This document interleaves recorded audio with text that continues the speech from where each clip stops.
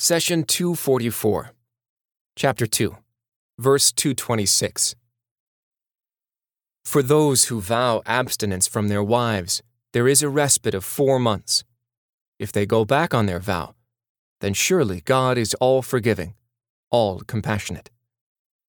Chapter 2, Verse 226. In Arabia, before Islam, men used to employ a tactic to discipline and punish their wives. A man would abstain from having any sexual relations with his wife and deprive her of intimacy for a specified period. This would last for weeks, even months. To ensure that the man's will does not weaken, he would make an oath to avoid sexual relations for the period of his choosing. This oath would act as a further deterrent against his sexual desire. More often than not, at the end of the specified period, the man would make another oath to extend the sexual deprivation for a few more months. This led to the humiliation of the woman and the denial of her marital and sexual rights. Islam came to restore balance to marriage. God did not want to tip the scales in one direction or the other, but to preserve the rights of both the man and the woman. Islam did not completely outlaw this practice, because Allah is aware of His creation and common marital problems. Just as men abuse their marital responsibilities, a woman might exploit the husband's desire for her to gain advantages and humiliate him. Thus, God permitted the husband to abstain from his wife for a maximum of 4 months during severe marital problems. He says, "For those who vow abstinence from their wives, there is a respite of 4 months. If they go back on their vow, then surely God is all-forgiving, all-compassionate." Chapter 2, Verse 226. Islam builds married life on a realistic basis, not extremes. It recognizes the power of sexual desires and channels them properly, rather than suppress those desires or let them loose. There is a difference between control and suppression. Suppression bottles up the desire for a while, only to make it resurface as a psychological problem or as sexual promiscuity. On the other hand, correctly channeling sexual desires recognizes their force and uses this force towards building families and societies. Take, for example, our scientific progress that is mainly based on managing and channeling forces of nature. A steam pressure cooker creates pressure within the pot, but manages it properly. A vent in the system relieves excess pressure and prevents the pot from exploding, while allowing enough pressure to cook your food faster. Allah has set a precise system to build families on a sound foundation. One of the cornerstones of a healthy family is the shared belief in one God and the commitment to follow His teachings. That is why Islam warned Muslims against marrying disbelievers.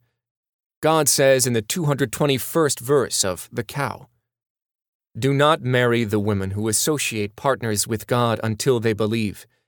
A believing servant girl is better than a free woman who associates partners with God, even though she pleases and attracts you.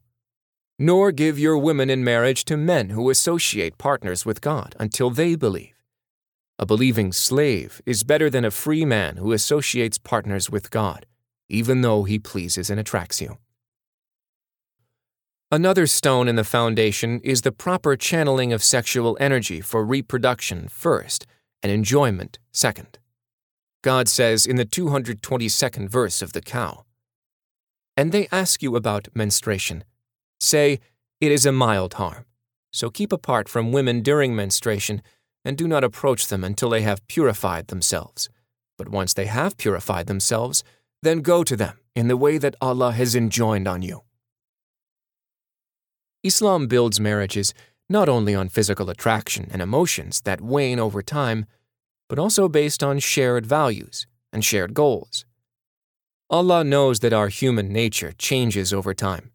Thus, it is crucial to enter marriage under the light of God's teachings. Emotions will cool, beauty will fade, and disputes between couples will inevitably rise.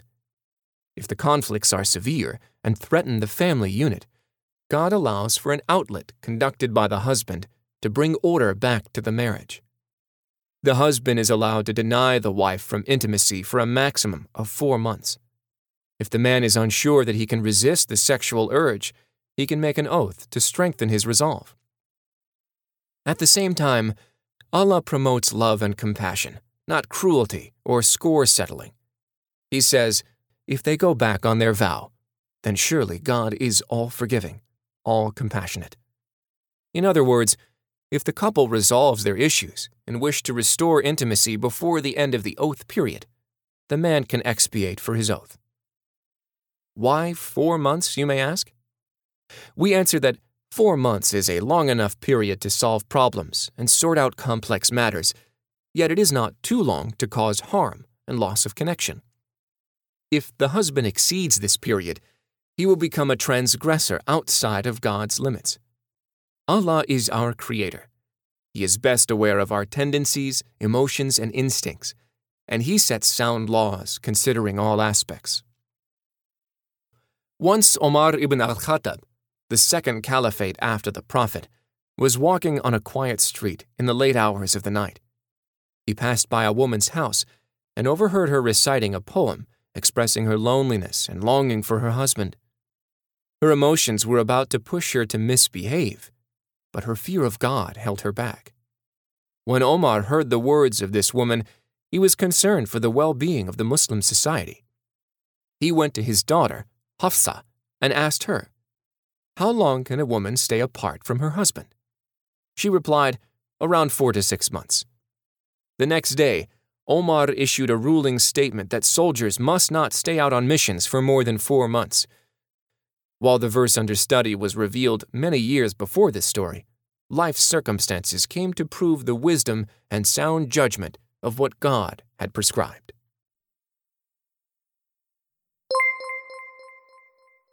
The messenger said, "My Lord, my people treat this Quran as something to be ignored." Chapter 25, verse 30. Do not abandon God's book.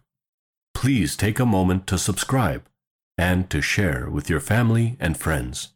Visit us at www.qurangarden.com.